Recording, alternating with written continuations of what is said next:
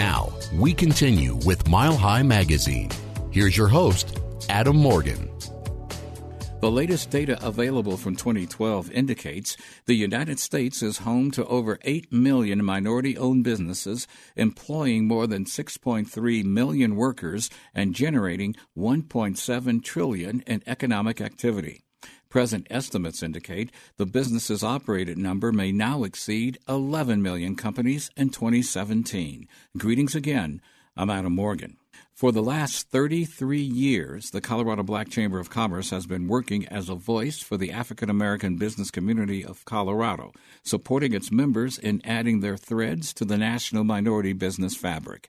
Through its series of quarterly SBA Start Small Business Workshops, to Access the Capital Workshops, to its partnering with the Women's Chamber and other minority organizations for their annual Business Expo, to seminars with the Small Business Development Center, the Colorado Black Chamber of Commerce offers the support and resources necessary to meet the ever-changing needs of its members. On this edition, it's the State of African American-Owned Business in Colorado with the Chamber's Executive Director, Ms. Lee Gash-Maxey. Yes, we are seeing an increase in African Americans starting their own businesses. And there's probably a whole myriad of reasons. Everybody has their own breaking point with corporate America. Yeah. Everybody has their own passion, their own creativity, and I could do this.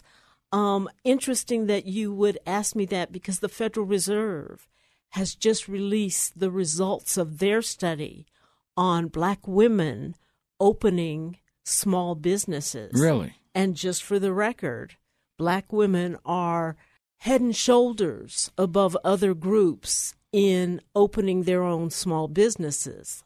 Why? Probably because the corporate glass ceiling has hit them pretty tough, partly because as single parents, they're responsible for the family income, partly because of the mass incarceration of Black men for the last 3-4 decades. They have to make their own way. Now, are we talking about women that may be 35 plus, 40 plus, in that early middle age range, or are we talking about younger women who may be coming out of college or just after high school? I think we're talking older, and I don't have the statistics. Is it older is wiser? In front of me, but I think part of it is you try to do that corporate thing because that's kind of how we're wired in this country. Sure. I mean, let's be real. The educational system does not prepare you to be an entrepreneur. It really doesn't. It prepares you to work for somebody else. And that becomes your expectation. Is that something the chamber would recommend, that schools maybe modify or add to their curriculum? Some, I can't say courses, but at least maybe some more mathematics training that could lead to entrepreneurship for kids while they are in high school. Well, and I think there's a two-pronged approach to your question about high school curriculum. The first is, if you remember, there was a time when high school kind of had a vocational track. Okay. And now we're in this boom, this construction boom. And the reality is they can't find enough construction-skilled people to be able to fill all of the construction demand. So, and part of that is because kids now, young people now, in high school aren't encouraged to get into those vocations. And the other part of that is that entrepreneurship is, I'm not sure it can be taught. I think once you decide to be an entrepreneur, there are skills that you can learn, that you can have enhanced. But the passion to be an entrepreneur, to be your own boss, I'm not sure we could teach that. The motivation is internal then. Absolutely. And that drives the interest and the will to learn and the will to model, the will to follow it, the discipline to get it done. Well, and internal, understanding that those external forces, you know, having a terrible day on your corporate job, having to be responsible as a single parent, having to basically foot the ideas by yourself. Those external forces maybe push that internal passion to the point of, okay, I start my business today. Yeah. You said that there are more women coming into to business these days. What fields are they? And, okay, the few men that are coming to, what fields are they entering or seeking to enter, or should I say, what markets are they seeking to play in?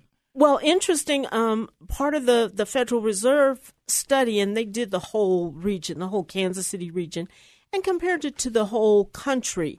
But here in Denver, there's a lot more professional services. What do we call professional services? Accounting, marketing, graphics, things that you can do from a home office. Yeah. You know, you and your computer might start the business. In other parts of the country, things like barber shops, things like cleaning services, may be a little more pronounced. Yeah. But here in Denver, here in the Rocky Mountain region, keep in mind we have a very educated population. That is the key. And their passion becomes those professions. I guess the next question I was going to have for you, were they looking at starting businesses as entrepreneurs, one or two people just themselves, or setting up companies? I think you've already said that. Well, that the one person, I can do it, I've got all the skills I need, I can buy the tools I need, then I just have to go out and find the clients I need. Well, and technically, all small businesses start as a one-person operation. One of the things that we just talked about with the Federal Reserve folks was that there are 1 million, hear me when I say it, 1 million Black female-owned small businesses. Really? Yeah, really. So they all start out as one person, sole proprietor. If each of those 1 million businesses hired one person, what would it do to the employment situation in our communities? Wow, yes. Amazing. Yes, never thought about it like that. Right. So how come women are moving into it? How come men are maybe not, or they're content with staying within a corporate setting? I don't really have an answer for that. My guess is that even though Black men are not able to advance in corporate America the way they would like to, they're maybe advancing at a faster pace than Black women are. I don't know. That's my guess. I don't know that. And I also think that it may be more difficult for Black men to say, I'm going to step out here and do this on my own. Black women from time began have made do with ways to survive. Are these new businesses having issues not issues, or are they finding as a challenge access to capital? Totally. All businesses, black, white, brown, or yellow, small business has a never-ending need for more capital. Now, we are blessed, I think, here in the Rocky Mountain region. Yeah. We have a number of alternative lending sources that don't have some of the traditional key, factors. When you go to a bank to get money, they have some pretty stringent ideas. But everybody was thinking the SBA was taking care of that. Well, and the SBA and that's is the Small doing, Business Administration. SBA is doing quite a bit, and let me give them a shout out, because we do a monthly workshop, Coffee with the SBA, where we focus on what the SBA does and some of the issues that they bring to small businesses. But one of the things, and we just talked about women being more prone to start a small business than men, but we have a great partner with the Chamber, a young man who has had financing background forever. And what he did was start a short-term working capital program. So when you get your first government contract, you sign on June 1st, but you don't get your first check on June 2nd. Right. And it may be 90 to 120 days before you get that check. Sure. What the short-term working capital program does is loan you money at a 1% interest rate to fill that gap so that your cash flow doesn't get held up waiting for Uncle Sam or the state of Colorado or the city of Denver, for that matter, to send you a check so you can still do business. And that's the kind of thing that the Chamber is partnering with to get small businesses to be successful and to be profitable. What other needs aside from capital and money do you see, or has the Chamber been discovering that small business will need as well for support? Well, I hate to say it, but small business has to do business. They have to dot the I's and cross the T's. For example, the construction industry is booming right now. Yeah. But the people that are putting together those projects have technical requirements. And when I say that, they use computers just like we use computers. Okay. You have to file your reports on a computer. You have to submit your invoices on a computer. And if you don't learn the technical skills to be able to do your reports, to be able to submit you'll never get paid. So those kinds of things. Small businesses have the same issues that every business has. Sure. HR issues, accounting issues, IT issues, graphics outreach, marketing. Yeah. Which is one of the reasons that the Chamber has partnered with the Daniels College of Business at the University of Denver. Yeah. And we are putting together the Entrepreneur Training Program. Oh. So that you have a business, you want to grow your business, but maybe your accounting skills aren't quite up to par. You come in one Saturday, take the accounting, we call them grinds, take the accounting grind, and walk away with the tools, the information to take your business to the next level.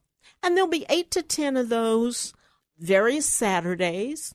And at the end, you won't get a degree from the University of Denver, but you'll get a certificate of competency, of you did the work, you get the credit. Now, I know it's coming through the Black Chamber, but can any entrepreneur come join the Chamber and take advantage of this? Yes. The other great part about this program is you won't pay DU tuition, which we all know most of us can't afford. You will get a discount if you're a member of the Chamber, and you pay a little bit more if you're not a member, if you're a community member who wants to grow their business.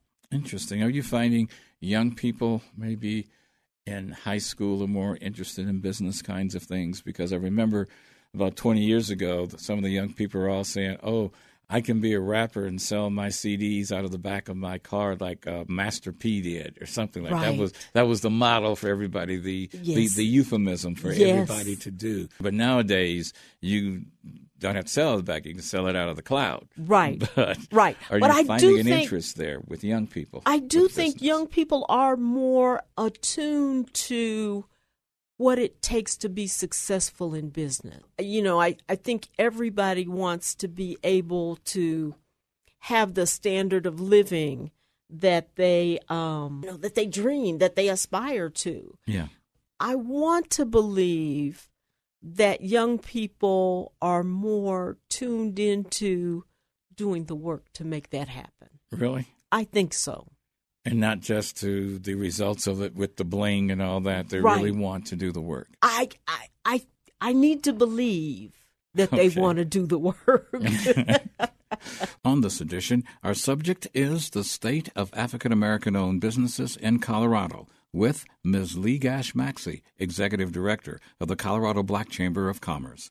We will gain additional insights from her on our next edition. I'm Adam Morgan. Do keep in touch. Stay on your game. And we thank you for sharing a few moments of your weekend with us.